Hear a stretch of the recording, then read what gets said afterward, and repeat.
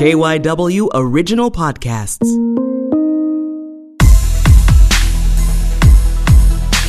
This is the Flashpoint Podcast. I'm Flashpoint host, Cherry Gregg.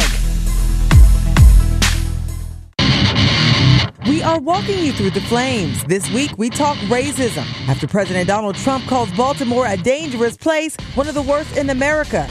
And the clapback is fast and fierce. This is yet again us having another conversation about how racist Trump is. But were his statements racist, or was he right? Liberal policies have devastated Baltimore City. Use of the R word. When I say you're racist, that doesn't mean that you call people the N-word. Have liberals gone too far? Then, a Kensington woman who has reversed more than 150 overdoses. You can just be walking down the street and notice somebody's blue and unresponsive. Her impact on those in active addiction, all of this and more. We'll be right back. Flashpoint is sponsored by the Gift of Life Donor Program. Organ donors save lives. Register today at donorsone.org.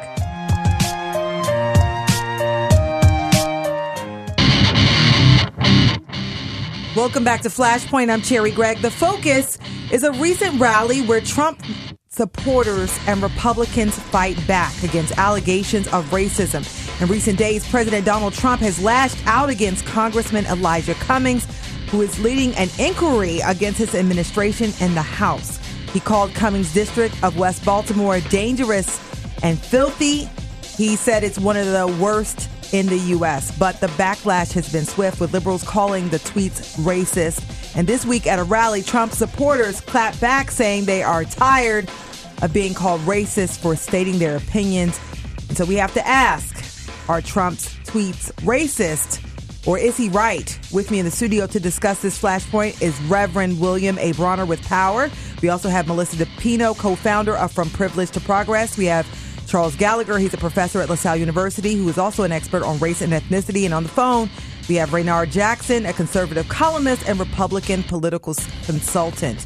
Everybody, welcome to Flashpoint. Thank you. Nice to be here. So let's dig in. Everybody should be very familiar with the president's recent tweets about Baltimore. Is it based in some fact and fair game, since Congressman Cummings has been very critical of the president, or is it racist? And, Will, we'll start with you. I can't keep up with Trump and his racist tweets, racist ideologies, and how he's used race to divide this country. What he said to Elijah Cummings was of no surprise. At the same time, this is yet again us having another conversation about how racist Trump is. This is not the first, and I'm sure it won't be the last. But more specifically to this tweet about Baltimore being rat infested and what a terrible job Elijah Cummings is doing, we have to first ask ourselves why Trump felt that he could get away with saying such drastic things to Elijah Cummings. Though he knows that they are racist, and many of us know that they are racist, whether we want to admit them or not, he has gotten away with these things. And right now, he is the voice for people who want to say things like that, but have not had the courage to do so. So the bigger issue for me is not what he said specifically to Elijah Cummings, because he said it to many people any day of the week. The bigger issue to me is, what do we do about it now? Are we going to continue to talk about it, or are we going to have some organizing and strategizing to get him out of office? And we see that Elijah Cummings is leading that effort to do that. And so he's being critical. And so I want to get Raynard Jackson in here. You have any response to that? Some of these tweets, are they based in fact, or is this racist, another racist attack? Cherry, thank you for having me on your show. But once again, here black folks show that weak people take strong positions on weak issues. Was it racist when Bernie Sanders said almost word for word the same thing in 2015 with Pastor Jamal Bryant and other black leaders standing on stage with him? Was it racist when even the mayor admitted that they had dead rodents and things like that? Why all of a sudden black folks are focused on what Trump said versus the pathologies of what he was addressing? Baltimore has had a Democratic mayor for well over 50 consecutive years. Liberal policies have devastated Baltimore City, and what black folks want to talk about is Trump hurt their feelings.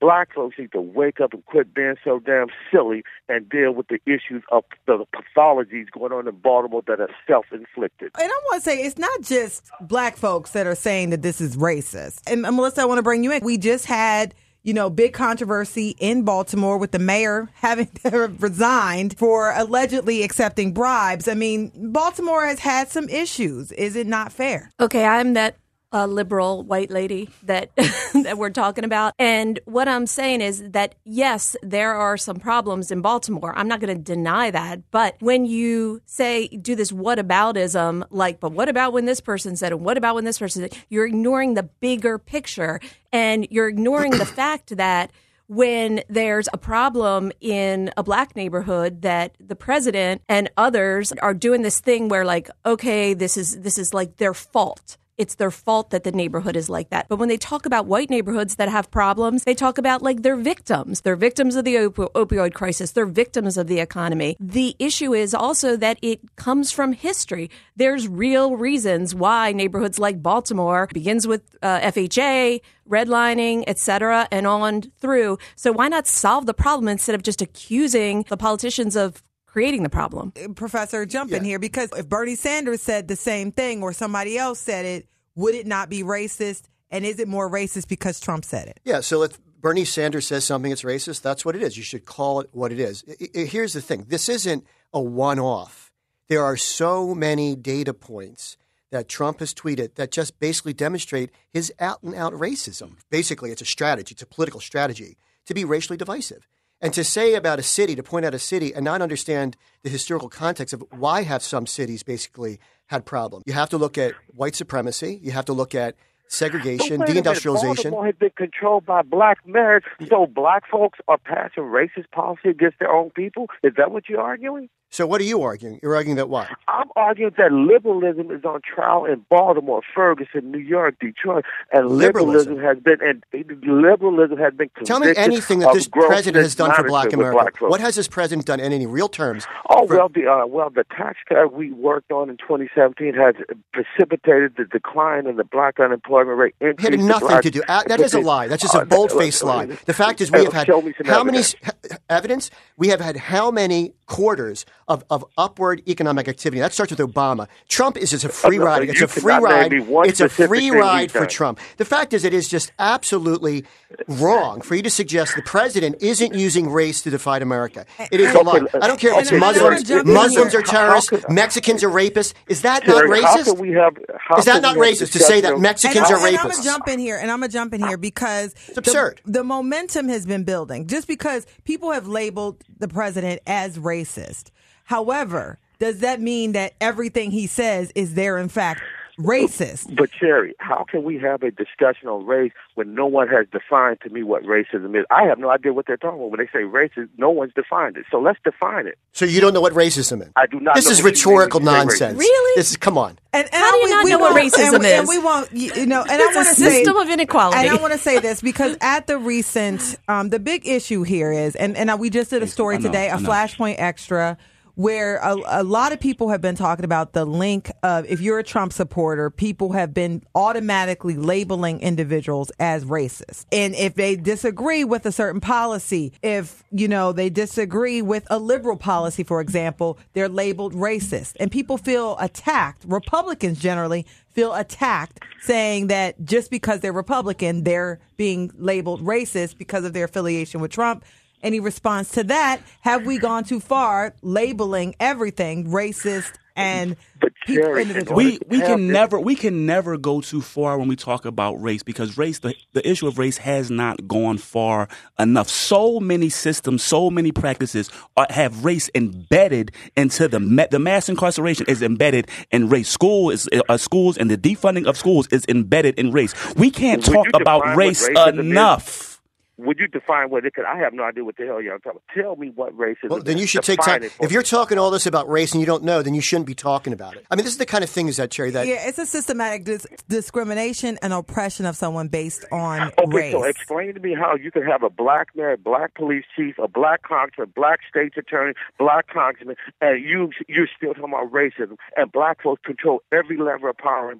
Explain it. Reconcile that for me. In a racist system, it doesn't matter if you're white or black. If you are working within a racist system, then you can help perpetuate it. What you're saying. Many overseers in the time of slavery were, in fact, slaves. Are we using this R word, though? Because On one hand, Republicans call liberals socialists, and that's the S word, right? Yeah. And on the other hand, everybody who is considered liberal are calling folks racist. Are we calling everything racist at this point? Well, here's the thing about the word racist. I mean, it's not necessarily a slur. What it is a fact, because our systems were built a certain way. They were built to uplift white men, and they were built to push down people of color. So the system is racist. So when I say you're racist, that doesn't mean that you call people the N-word or you do this or you do that. But when you participate in a system that was built to hold people down who aren't white, then it's racist. It's not an insult. The thing Trump has been doing from the beginning is talking to his white folks about, this is your country. This is your country. I saw a quote in one of the articles recently where one of his supporters at the rally last night said, "I don't want her Muslim crap in my country," when he was talking about Ilhan Omar. In my country. He is perpetuating that the country is for his white supporters. And what's going on, I think in the ways Trump is very smart about this, right?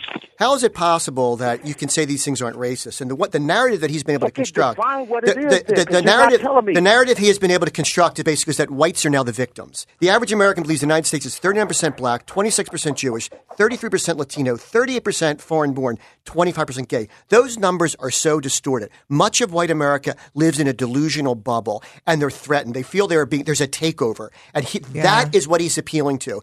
People that feel they're on the margins. The fact is, this is a white country run by white people. Look at wealth. Look at corporate America. Yeah. Look at vice presidents or above. Yeah. Look at judges. Look at any power structure. Guess who's at the top? Now, white women have gotten included to some extent in the last 20 years, but this is a white country that works for white people. And it is a fact. It's a quality of life indicator. So what this man is talking about, I don't know. Obama's a racist too, because Obama had 2 picks at the Supreme Court. Obama did not even interview a black woman, let alone nominate. So by your definition, Obama is a racist. That's what I said, right? I just want to kind of switch subjects here. The reason why I wanted to talk about this is because this issue has been coming up. We get tapped in media because every time we see somebody with a MAGA hat, or are we over labeling people who support President Donald Trump as being racist? Is it overused to the point where it almost undermines the definition of the term and the use of the terms on issues and on systems that are actually racist? The answer is yes, and the reason they're overusing it because weak people take strong positions on weak issues. As from this interview, not one person on the phone define racism because they don't know how to define it, and so it's easier to cast. Read my book. Okay. Call him a racist. Okay, you ready? As opposed to deal with the substance. And I did define it. Sir, I'm going to define it again. It's history plus institutions that create an imbalance of power. That's it. That's it. So that's Obama what racism is. History and institutions. He can change those dynamics. So And Obama couldn't change it. I think Obama was a one-off. I do think that when systems are racist, or systematically structured in a certain way to benefit certain people and to oppress other people, it doesn't matter who's in charge unless you dismantle the systems, Raynard. I mean, that's and how do you explain every quality of life? That is just Exactly. basic. And so if we want to talk at it from that point of view, I mean, still, the answer is, have we been over labeling it though? Have we become too liberal in the use? Yes. And could you explain your argument? Liberals have no other way of justifying how they can run a city like Baltimore for over 50 years. Chicago has not had a Republican mayor in almost 80 years. They refuse to take responsibility for the policies they're advocating in Baltimore, Ferguson, Chicago. So what do? You deflect by throwing out all these names to other folks that had nothing to do with the governance of your city. That's the problem. And I want to ask you that because we've even seen among Democrats people call Joe Biden, like some of his policies, racist. Yeah, but again, it's a historical. Is it becoming? I know, but is it becoming to a point where it's becoming less? I mean, it's just becoming less and less fruitful. Now, for the us thing to is, use it's that being term. called out more. Yeah, exactly. A lot of Yes. these policies have been racist, but people have been scared to use the R word, honestly, until Trump came in office. But there was a lot of things throughout the history of America that have been founded and embedded in racist ideology. And Trump has brought that to the forefront with his divisive behavior. He has used racist tendencies and ideology to separate America. And because he has done that, he has used his base, and they are now stronger and are now more powerful. And because they have been so aggressive, now people are fighting back with the quote unquote R word. But these things have been racist since the beginning of America has been founded off of racism. But now it is finally being called out. Let's talk about American cities. Why do they look the way they do? Why are they segregated? And it starts, as you said earlier, it starts in 1950 with white flight. We literally, one of the biggest giveaways next to the GI Bill was literally subsidizing white people to go out to the suburbs. Just so happens I live in Lower Merion. $24,000 per person where my daughters go to school. Just go over the border, right into Philadelphia, at Overbrook, it's $13,000 a year. What does it reflect? A long history. What happened in the past has an effect today. The way our cities look now and the reasons they don't have reflect federal, city, and state policies that were thoroughly racist. And this has been written about over and over again. Schools were desegregated, and whites a left. lot of people left, and there were some subsidies put there so that they didn't have to go to schools with black kids. We understand that. And Melissa, I want to drag you back into the discussion because you co-founded From Privilege to Progress, and one of the things you push is having white folks stand up and call things out. Is it making things better, or is it going to get worse before it gets better? I grew up in a white suburban neighborhood. I was living in a bubble.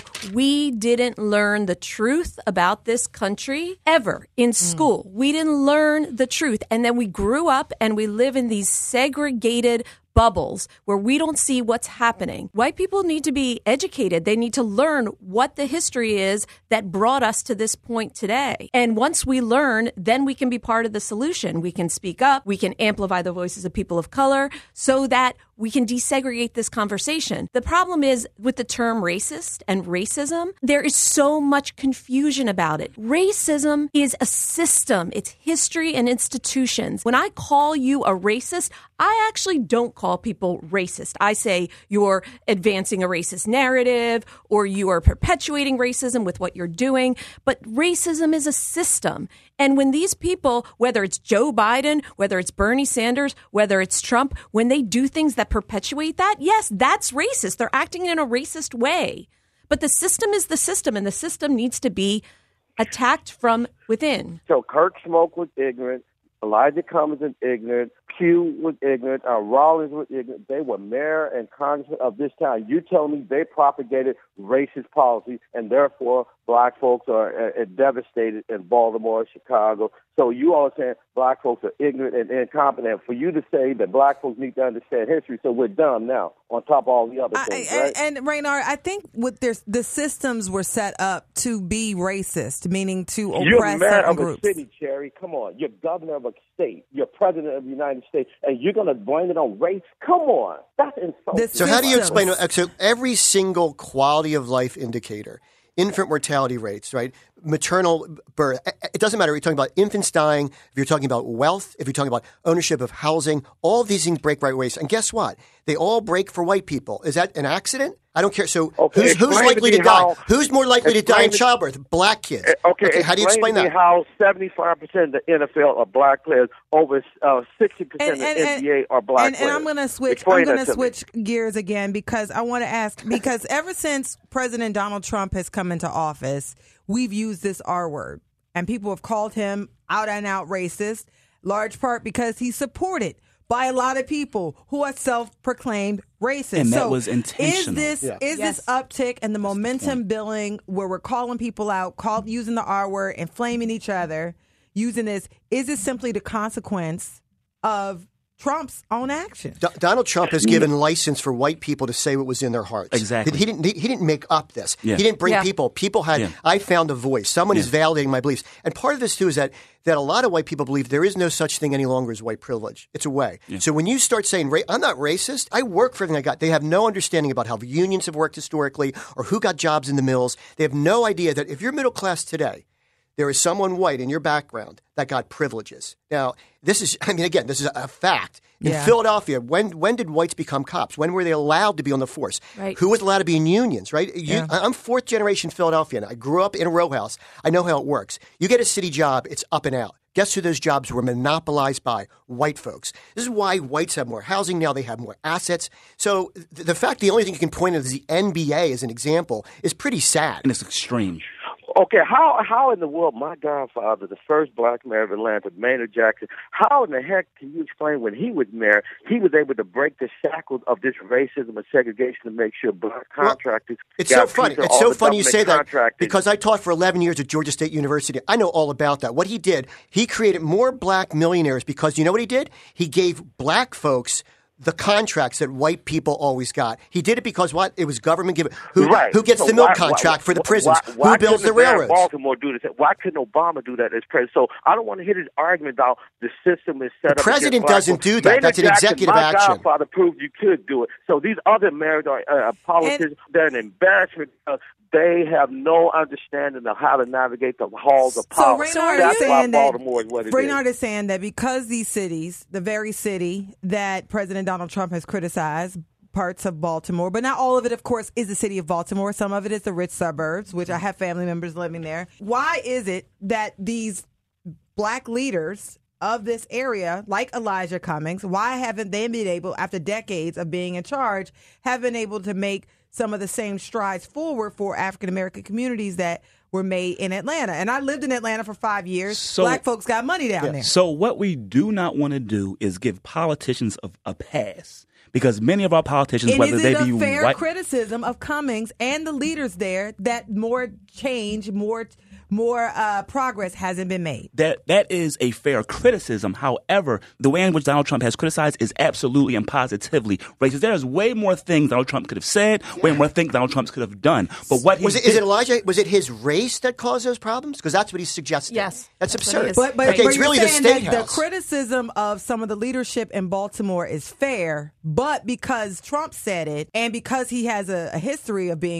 having racist things, it is racist. Let's be clear. Black politicians don't all get a pass just because they're black. You don't get a pass because you're in a leadership position and you're black. I even have some issues with Obama, but let's be clear about it all. Politicians are not always on the side of black people either because they serve a white supremacist government. So when they're in a position of power, they can. How is that? Let me explain something to you, sir. The only reason that we have a Donald Trump right now is because we just got off the back of a Barack Obama. That Barack Obama presidency feared and all these white people who are now it devastated poor, ignorant white people because they thought that their power was now being taken away from them when they didn't really have any power in the first place. So if you did not have a Barack Obama, you would not have your Donald Trump. Exactly, and then it was stoked by Donald Trump with everything. Your type of thinking is the most dangerous thinking in the black community. No, sir. That's your type of thinking you hate. And y'all know. Y'all getting hype. Y'all getting hype. And because this is Flashpoint, we do have to wrap this up. But I want to say, is it going to get worse? We talked about this a little bit. I mean, people are throwing the R word on one side. They're throwing the S word on the other side. How do we got this 2020 election coming up? It's going to get worse. It's going to get worse. And it's going to get worse for this reason because this works. For this pocket, for the base. This is what they want to hear. Exactly. The other. Who is the other? Everyone is an other if they're not white. So if you're a Muslim, if you're gay, if you're brown, if you're black, you will be targeted by Donald Trump because that's how he's going to win.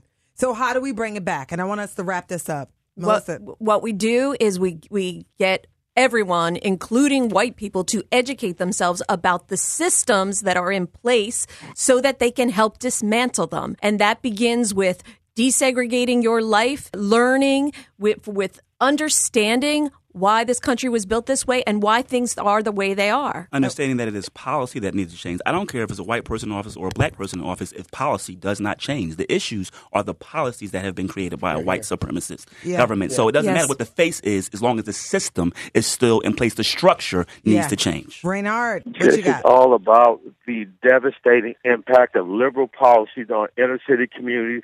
And again, weak people, as this phone call indicated, weak people make strong positions on weak issues. Third time they don't want to deal with the deficiencies of liberalism. They want to blame the man. Why? So Social Security was a bad idea, too. Liberal politics so that you all are pushing. Disagree liberal, right? that Civil this rights country was was liberal. built The Civil for rights white people? movement. All right, y'all. How do you disagree with that? This was definitely a flashpoint. I want to say Off the backs of thank you so African much Americans when a to slave Reverend ship. William You gonna Bronner. talk Thank you about- to Melissa DePino. Thank you to Charles Gallagher. And thank you to Raynard Jackson Thank you, for coming Raynard. on Flashpoint and Thank talking you. about this issue in the news. Next up, she's reversed over 150 opioid overdoses. I think it's just kind of instilled in me now to show compassion. How she copes, her impact, and her issues with exposing those in active addiction. We'll be right back. Hey guys, listen up. When you're done with the show, would you do me a favor? Please provide a review and rate this podcast. And feel free to provide feedback often. We need reviews to push us to the top. Now back to the show. Thanks all. This is Flashpoint, where we talk about the issues that get everyone hot and bothered. I'm your host, Cherry Gregg. And one thing that gets Philly residents hot under the collar is overdose deaths. And last month, Flashpoint highlighted a man making headlines for posting graphic images of opioid addiction on Instagram. His name is Kensington Beach. He said his goal was to raise awareness, but Roz Pichardo, a Kensington resident who has reversed more than 150 overdoses, she had strong objections. She reached out to me, and now she's here in the KYW studio to talk about why. Roz, welcome back to Flashpoint. Thank you. Thanks for having me. And for those who have not, you may remember Roz because she was on our gun violence panel as a victim of gun violence. And then you sent me this article. You have single-handedly reversed 156 overdose deaths. Yeah, that's the life of a resident in Kensington a lot of times. You know, you could choose to be proactive or you can turn a blind eye and pretend it doesn't exist. And for me, I have to save my people, save my community as best that I know how, and that's being Narcan trained. What is that like? Because we saw these images of individuals in various stages of intoxication, but a lot of people do overdose on this, and it's quick. You have to be quick. How are you able, what is it like going through the process? Walk us through it. So normally someone would come to wherever we're located and ask for Narcan. Or you can just be walking down the street and notice somebody's blue, purple, gray on the lips and unresponsive. We have to act very quickly because we don't know how long they were down and how long they were lacking oxygen to their brain. So we have to be very quick when we administer Narcan. And so you literally walk around with a pack. I do. And what's in that pack? On my fanny pack, I carry Narcan, 3 doses, a tourniquet for gunshot victims, and a face shield to provide rescue breaths. In case you have to do CPR, you can put that on their face so you can go but do mouth to mouth. We don't do CPR. We do sternum rubs, which causes the pain. But CPR is not necessary most of the time because their heart is beating. It's just their respiratory that's affected. So they're literally just not breathing, and Yes. you just have to breathe for them a little bit. Yes. And so why do you do what you do? As a survivor, I think I have compassion and empathy for those who are suffering and who hurt. So I think as a person who's been through a lot of trauma, I think it's just kind of instilled in me now to show compassion. But not only that, I mean, there are the people of my community that are now part of my community because a lot of them are not from my community, but they live there now. Homeless or not, they still live there. A lot of folks that come through who are in active addiction normally comes from Delco, Montgomery County, and now are residents of Kensington because they are stuck and they're living on the streets with nowhere to go. And you call them sunshines. Why? I do. It's just something that was sweet and not the word addict and not the word junkie and not these negative things that people call folks in active addiction. I think there's a negative stigma around the word junkie and addicts and things like that. So you kind of soften up the folks that are suffering. The response can be a little bit more endearing and responsive to us as workers, as people who serve Kensington or people who serve those in active addiction. They don't have their guard up. They're more open to discuss what happened, how that happened, how can we get you help, opposed to somebody already labeling them. You know me, and we run into each other when I cover various issues. And when I did this story on Kensington Beach, he's a Kensington resident who is in recovery, and he's posted these videos of individuals in active intoxication. They're in an active high. Your reaction to those videos?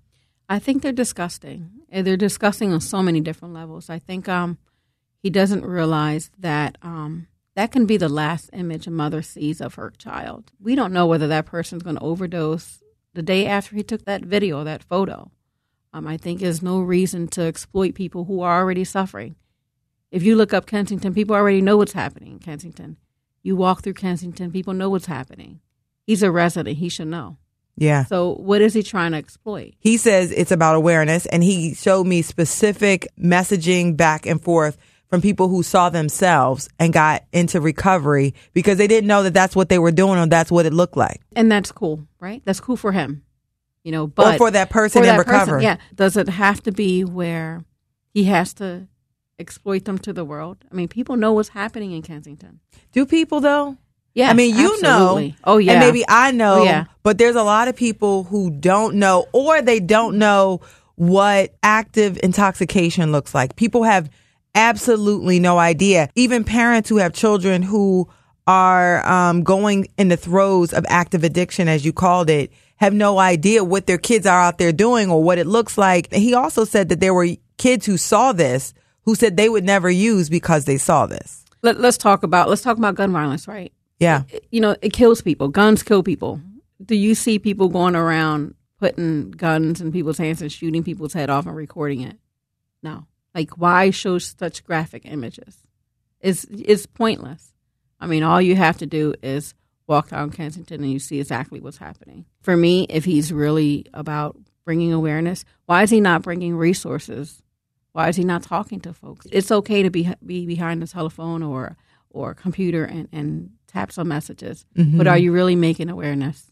Are you really making a difference? Are you bringing resources to those who are suffering? Are you being compassionate when you're hovering over somebody, recording their last breath? That's not compassion. It's disgusting to me. Yeah. And in his defense, he says he's never recorded someone who was overdosing that he knew of. That's what he claims. That's absolutely not true. Mm-hmm. After you and I had this discussion, I have film, a picture of him recording me reversing someone, and a gentleman, the Uber driver that I was with, who we happened to see overdosing, and I jumped out of the Uber. And I said, this person's overdosing. And well, he did say he does post reversals. He does post reversals, yes. Yeah, so he recorded it. Mm-hmm. And that's, I took a screenshot of the video. I'm like, that's not okay to do. Mm-hmm. That's not okay recording somebody's possible last moments of life. That's not okay to do. Nobody wants to see their son or their daughter dying. That's not, it's been plenty of times where, I've stood over my own family member and reversed them quite a few times. And I just can't, I don't go around and say, telling my auntie how he was this and he was, I try to stay away from the, saying those things to her, because I don't want her to think this is what he looked like when he died. Yeah. And thank God he didn't. But I also have family members who didn't make it. Mm-hmm. I can't imagine as a mother, how I would feel if that would happen to my boy. I talked about in the article how it easily could have been my son while reversing a high schooler, and how when he woke up and was really wanting his mom, it's like, do we want that out there? Do we want people to see the last moments of somebody's life like that? The people in active addiction wasn't always in active addiction. These are mothers, fathers, doctors, lawyers, police, plumbers, electricians. These people have lives outside of their addiction. Yeah. And along the way, something happened. But it's not up to us to exploit them and hurt them even more. I mean, they're already suffering. What else? Yeah. How much more suffering do we want to put a person through by having their image? I mean, say that person went into recovery. That boss is not going to see their recovery. They're going to see that image of them underneath the L, shooting up or overdosing or high. That's not a legacy that we want someone to have. And that is a hard point because he claims he removes them if you ask. He said that. But and we'll let that go because there are differing points of view on this. But I wanted you to know that I respect the point of view that you have. just like I respect his point of view. And it's a debate. I don't control whether or not he posts or doesn't post. But I do, and I also respect the fact that you are out there, you know, on the front lines, working with people in active addiction and saving lives. Yeah, I think it would save us a lot of, as a resident, a lot of stress and a lot of anxiety. I mean, a lot of people are opposed to the overdose prevention sites, and I think that people need to understand the concept. It's not only like the safe injection sites, yeah. Yeah, it's not about shooting up, or it's about service, right? So there's so many things that were illegal in this country, and now are legal. Yeah. What's the harm of somebody who's already going to use, right? They're already going to use until they're ready to get help, or until they're ready to go into recovery.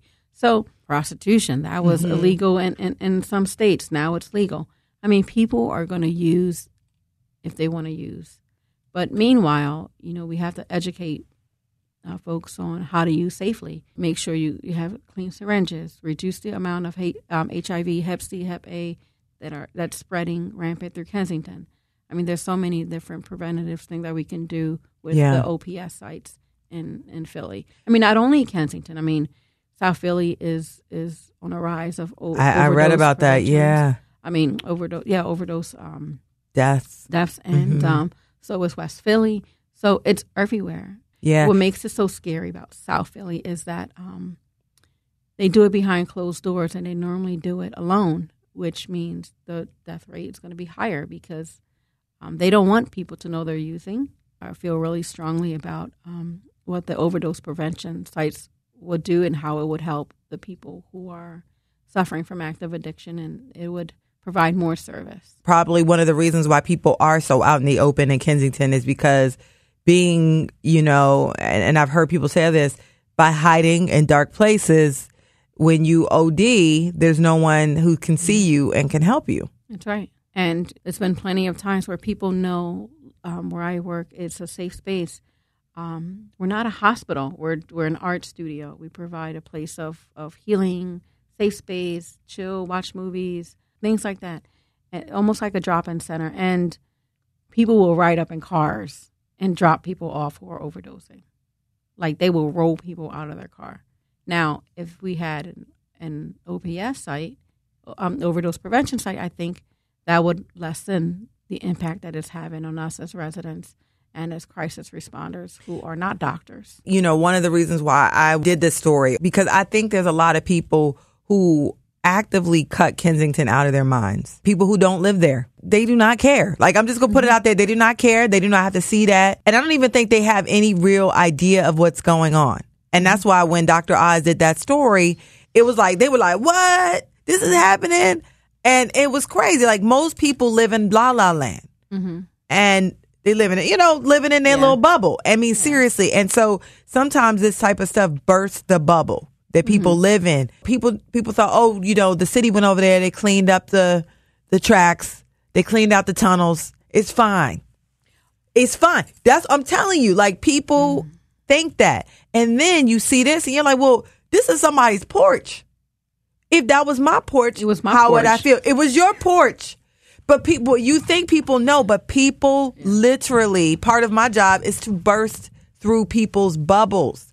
Because people live in these bubbles, Roz. They do. They live in Mount Airy. And I get it. And they got the nice porch and they out there with the flowers with the flowers and plants, and they're drinking, sipping some tea with some vodka in it. I'm telling you. Yeah, that's what they're doing. I hear your point of view, but I think there's a way to do it that's respectful to the people. I mean, and without, because I mean, at this, you can blur people's faces. There's a way to keep people's privacy, and that's I agree. Right. We had you on a show as a victim of gun violence. You had someone close to you be murdered, and you help victims of gun violence. You reverse overdose deaths and live in a community. First of all, she's beautiful. Thank you. You know, how are you able to stay healthy and to stay active and sane after seeing and experiencing so many things? I have an amazing support team. You know, I have an amazing support system who, they don't mind checking me, like, you need to take a break. Or there's times where I know now that in between each overdoses, I need to take 20 minutes to process this. Yeah. Process what just happened and let whatever emotion happen.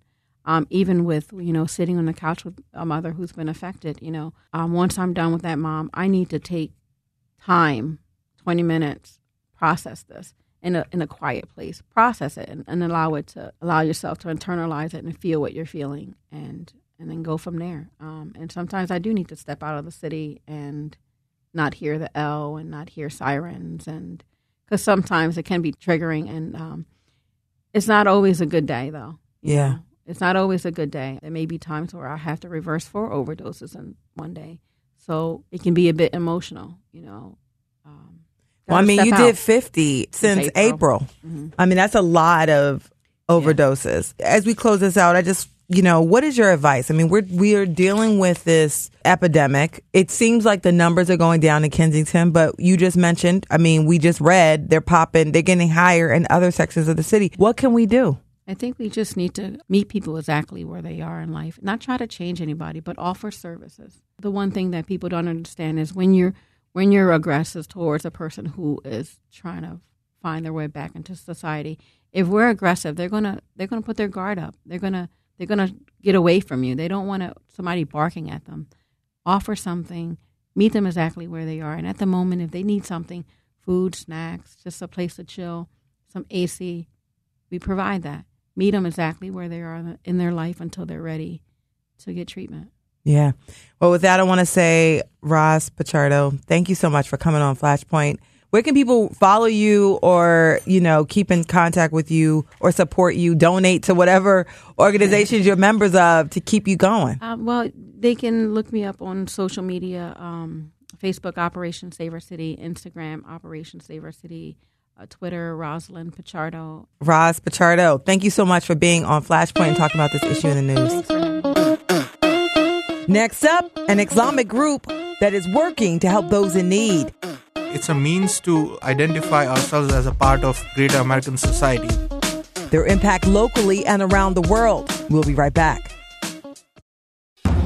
When there's no closure to the mystery and the sorrow, Gone Cold is KYW News Radio's true crime podcast about unsolved cases in the Philadelphia area. Someone has to know what happened and who did this. We searched the wooded area, we searched dumpsters. Someone's life ended tonight. It's the most important thing you can investigate as a police officer. Who has the clue that unlocks the truth? Search for Gone Cold KYW in the radio.com app or wherever you get your podcasts. Welcome back to Flashpoint. I'm Cherry Gregg. Be sure to check out the Flashpoint podcast by downloading the radio.com app, Apple Podcast app, or other platforms. All you got to do is search Flashpoint KYW. And we here at KYW, we are all about community, and one faith-based organization is working to provide compassion, service, and to alleviate human suffering. They offer year-round services, including health clinics that are free. They also offer hunger prevention, and right now, a back-to-school drive. Here to tell us more about ICNA Relief is Outreach Coordinator Razine Carew. Welcome to Flashpoint, Razine. Thank you so much for having me. So for folks who've never heard of ICNA Relief, what is it? ICNA stands for the Islamic Circle of North America. It's an umbrella organization that is composed of a lot of Muslim organizations all across the U.S. and Canada. We do hunger prevention projects. We do disaster relief in partnership with FEMA, as well as other organizations like Red Cross in southern states when we have storms. We run 18 women transitional homes all across the U.S. We have 8 free health clinics.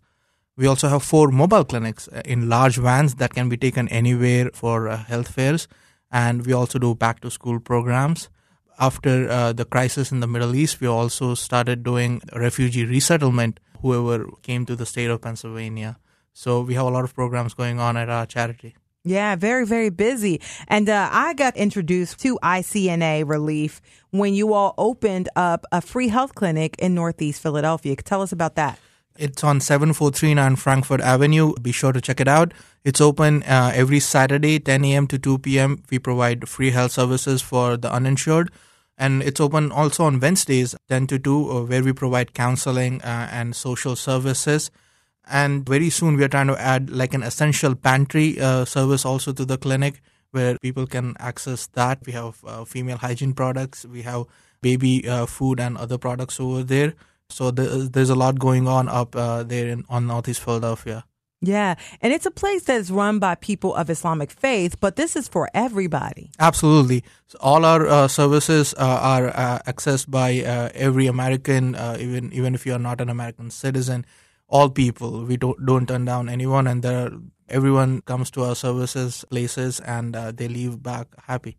Yeah. Let me talk just about like the back to school program beginning, because I'm running this in Philadelphia. We see one of the biggest obstacles and hindrances for a child is not having enough supplies and book bags and like all that you need to succeed in your classroom. So we are there.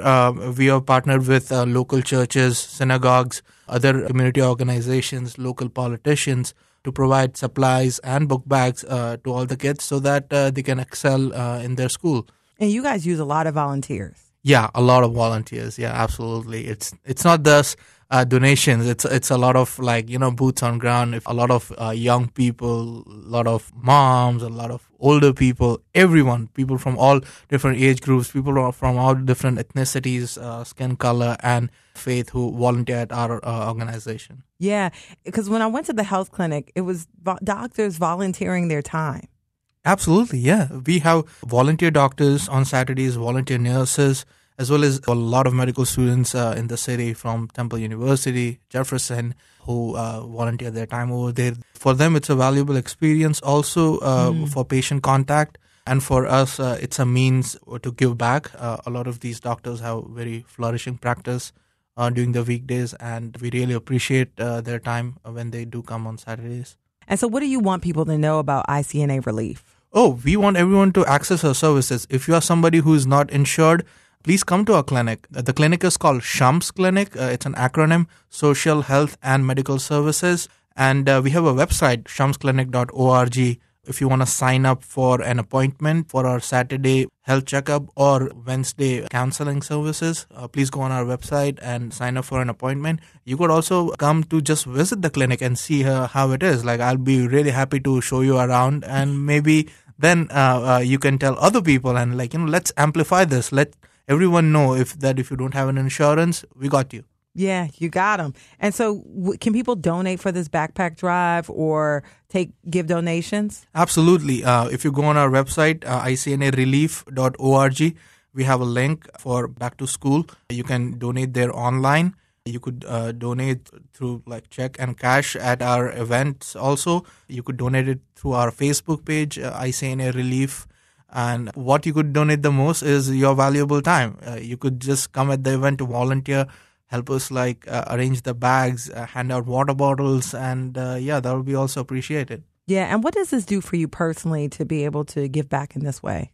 For us, it's a means to identify ourselves as a part of the greater American society. Like we always say, in the Muslim community in the U.S. and in Canada, there's no problem that is like a Muslim problem. It's an American problem. Kids not having enough supplies and book bags to go to school. We see that in every community all across the U.S. that we have this issue. So we are trying to address this issue as well as other social and health issues by giving our focus on it. And so you all, I understand, will be giving away 1,000 backpacks with school supplies in Pennsylvania. In Pennsylvania. Yeah, we already gave out 250 of them last Saturday in Philadelphia. We did it at the Holmesburg Recreation Center in partnership with Councilman Bobby Heenan's office. It was a great event, and I'm really excited about the Harrisburg event as well as 2 events in Pittsburgh on the 17th. Yeah, and so then this is also nationwide because total 50,000 backpacks will be distributed. Yes, ma'am. Yeah, so on 27th, we had the mega event, so we covered all the bigger, what we can say, tier 1 cities like New York, Baltimore, Detroit, Atlanta, and now we are slowly going towards the smaller cities, and we're going to continue this until the first week of September. Wonderful. And so give us your website once again. Our website is www.icnarelief.org. And for the local health clinic, it's www.shamsclinic.org. Wonderful. So thank you so much to Razine Carew. We appreciate you coming in on Flashpoint and talking about this important issue in the news. Thank you so much. That's it for the Flashpoint podcast. I hope you enjoyed this exclusive content. Follow us on Twitter. Our handle is Flashpoint Show. You can also follow me at Cherry Gregg. Flashpoint is executive produced by me, Cherry Gregg, with the help of associate producer Charlotte Reese. If there's an issue that makes you hot under the collar, let us know and we'll walk you through the flames. To quote the late Muhammad Ali, hating people because of their color is wrong, and it doesn't matter which color does the hating. I'm your host, Cherry Gregg. Until next week, thanks for listening.